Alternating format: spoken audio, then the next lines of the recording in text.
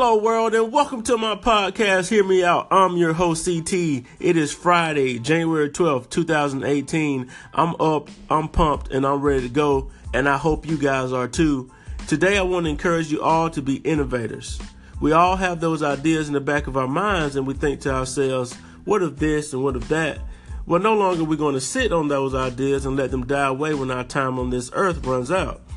We have to rewind back to a more simpler time where we were young and innocent in grade school, and we all raised our hands to ask questions to seek out knowledge. The only thing I think that we're missing in our adult years is that one teacher we can raise our hands to and ask specific questions to. Am I right? I remember back in those days, listen, I used to sit in the very back of the classroom so I can purposely talk loud whenever I had a question to my teachers back in the day. I took pride in being vocal and making sure I had a high tone level when I spoke.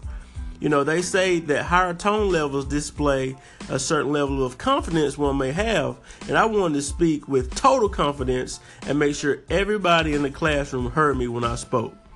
We have to put away our pride of not wanting to ask questions, guys.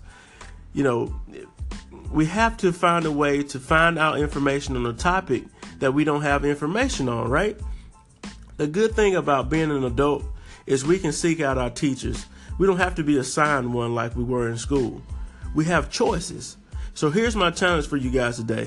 I want you guys to find 2 mentors that you admire or someone that may be an expert in the area that you're interested in.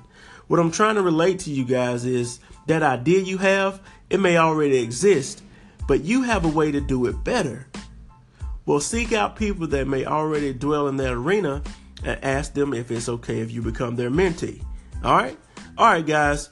That wraps up today's episode of Hear Me Out. Feel free to reach out to me via email at chevyguyct@gmail.com. That's CHEVYGUYCT@gmail.com. And you know what I'm about to say. You already know. Life is easy. Why make it hard?